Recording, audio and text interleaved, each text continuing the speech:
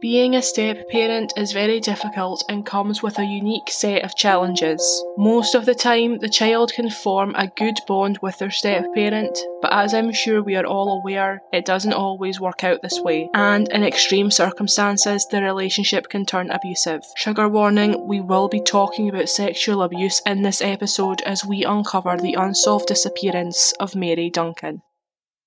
Hello and welcome to the 27th episode of Uncover True Crime Podcast. My name is Stephanie and each week we uncover a different unsolved true crime case ranging from missing persons, unsolved murders, Jane and John Does and suspicious deaths. You can listen to the podcast on Stitcher, Apple Podcasts, Spotify and other podcast streaming apps, as well as on YouTube by searching Uncover True Crime. You can follow the podcast on Twitter at uncover_pod and on Instagram at Uncover True Crime Pod.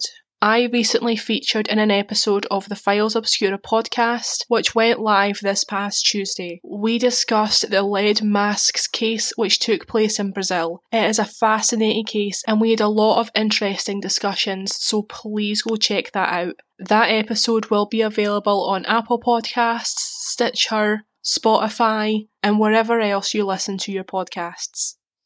Before we start today's episode, I just want to let you all know that we hit 10,000 downloads last week, and I want to thank everybody who has ever listened to the podcast. Whether this is the first episode you've ever listened to, or if you've listened since the beginning, thank you so much for tuning in and caring about these cases as much as I do. But without any further ado, let's uncover the unsolved disappearance of Mary Duncan.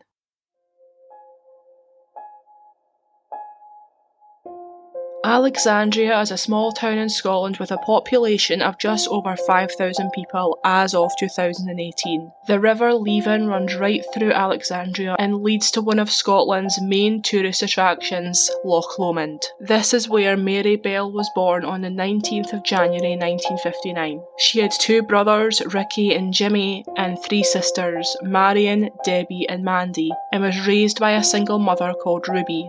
Ruby and her 6 children lived in a 2-bedroom home, a tough situation for any family. At some point during the 1960s, Ruby married a man called Norman Duncan, and she and her children adopted his last name. At first, Ruby thought their lives would improve now that she wasn't parenting her children alone, as being a single parent in the 1960s was very difficult. Mary's sister Mandy said, quote, "It was 40 years ago. She was a single parent with 6 kids. We lived in a 2-bedroom tenement building with no indoor bath.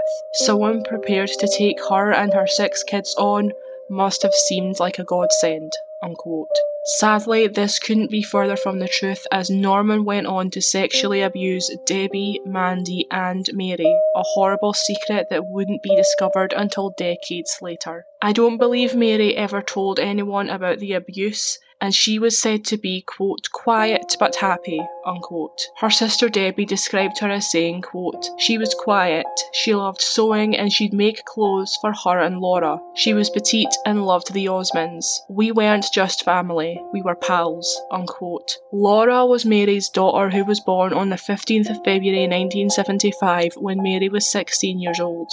I was unable to find out how she explained the pregnancy to her family, but we will talk about Laura's paternity later in the episode. Mary loved her daughter with all her heart, but tragically, her time with Laura and the rest of her family ended abruptly in March 1976 when Mary left her home and never returned.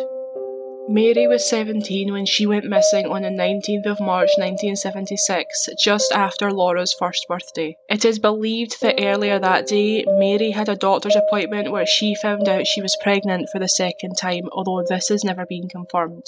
A few sources have mentioned this and I was unsure where this information came from. I am not doubting its validity as it is possible Mary confided in someone about this before she went missing and her doctor wouldn't be able to tell police due to doctor-patient confidentiality. However, later that day in the early evening, Mary left her home on 3rd Avenue and said she was going to visit a friend, but she never returned home. It's been reported that Norman was seen near Mary's friend's house that night, but I don't know if this was was a confirmed sighting of him or just someone that matched his description. The friend's house was on Tully Chewin Road in the nearby town of Balloch, which was only a 30-minute walk from Mary's house. I couldn't find any information confirming whether she made it to her friend's house, and if she did, there is no information as to what time she left. Mary was last seen wearing a mid-length navy skirt, black platform shoes, a green hooded zipped top, and a black and white dog-tooth check coat. There is not a lot of information available about the original investigation into her disappearance, but her family have always insisted she would never run away, as it was not in her nature to run off, and she certainly wouldn't have abandoned her daughter. In the 1990s, Debbie found the courage and strength to report the abuse she had suffered at the hands of Norman Duncan to the police because she believed it might lead to answers as to what happened to Mary, but due to lack of evidence, no further action was taken. Debbie's courage to speak out about her abuse inspired her sister Mandy to do the same, and she told her sisters that Norman had abused her as well. It wasn't until police decided to take a closer look into Mary's case in 2016 that they found DNA that had been taken from Laura the day she was born. I believe this DNA might have come from a prick test, which is performed on all newborn babies in the UK to test for genetic diseases such as cystic fibrosis. They tested the DNA against Norman Duncan, and it proved that he was Laura's biological father. This evidence was enough for police to charge him with 7 counts of historical sexual abuse. He was found guilty of 6 of these charges and sentenced to only 5 years in prison, although I believe the short sentence was probably due to the fact he was 70 years old when convicted.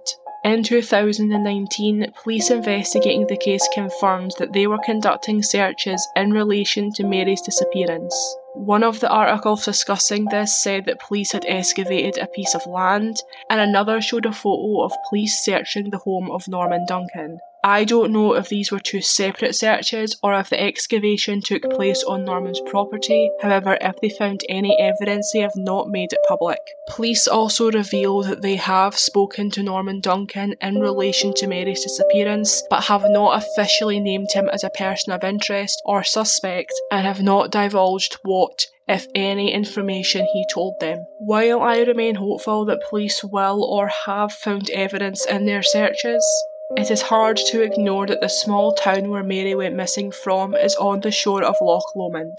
Loch Lomond is a very large lake that has an overall surface area of 27.5 square miles and is around 190 metres deep. While I don't live in this part of Scotland, I have visited the area where Mary went missing, and from what I was able to gather, it is a very quiet town for most of the year, but is very popular with tourists who want to visit the nearby national park and the loch itself. Loch Lomond is beautiful, however it would be a very easy place to dispose of a body. As I said, it's important to stay hopeful, but as I'm aware most of my listeners aren't actually from Scotland, I thought I would share some of my personal knowledge on this area, as I think there's a huge possibility her body was disposed of in Loch Lomond, although this is all speculation.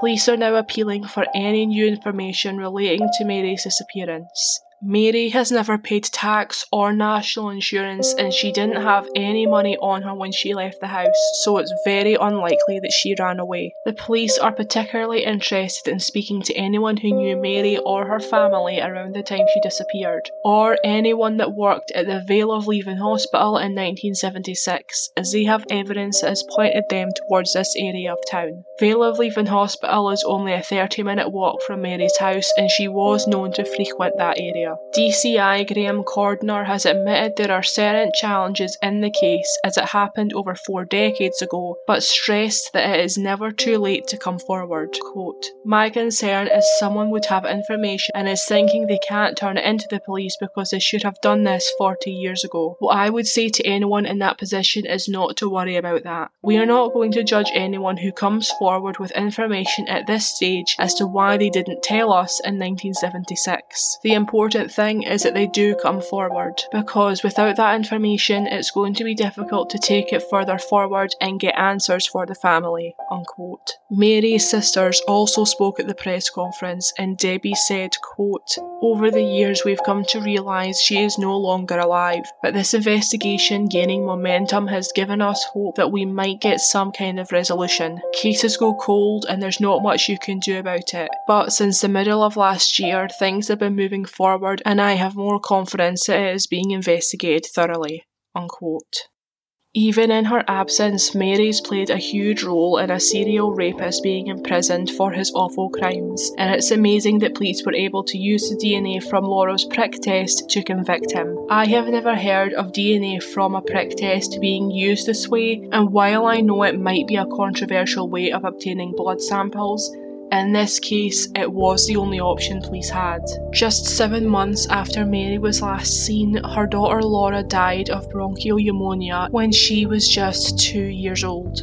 Ruby Duncan, who was with her granddaughter in her final moments, has suffered more than anyone in this world should have to suffer. This family has been ripped apart by one cruel man, and while nothing can fully repair the damage he has done, all Mary's sisters want is to bring her home. They celebrated what would have been Mary's 60th birthday in January 2019, and her sister Marion spoke about the new investigation into Mary's disappearance, saying, quote, "It would be wonderful for us to get her back, especially at this time. We should be having a birthday party, buying balloons, and celebrating Mary's 60th birthday with her and her children and maybe grandchildren. That's a whole generation missing from our family. Our grandkids are growing up, and every time we have a birthday or anniversary, we are reminded Mary's not here and her kids and grandkids are not here," unquote. Mandy added to this, saying, quote, "We just want to finish it and bring her home so our family can be complete again,"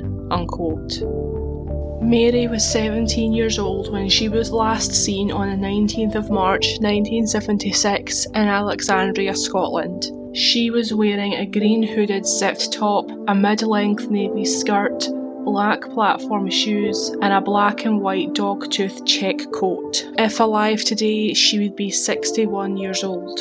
If you have any information on Mary Duncan's disappearance, please call Police Scotland on 101 or Crime Stoppers on 0800 555 111. All pictures and sources related to today's case can be found on our website at www.uncovertruecrimepodcast.co.uk.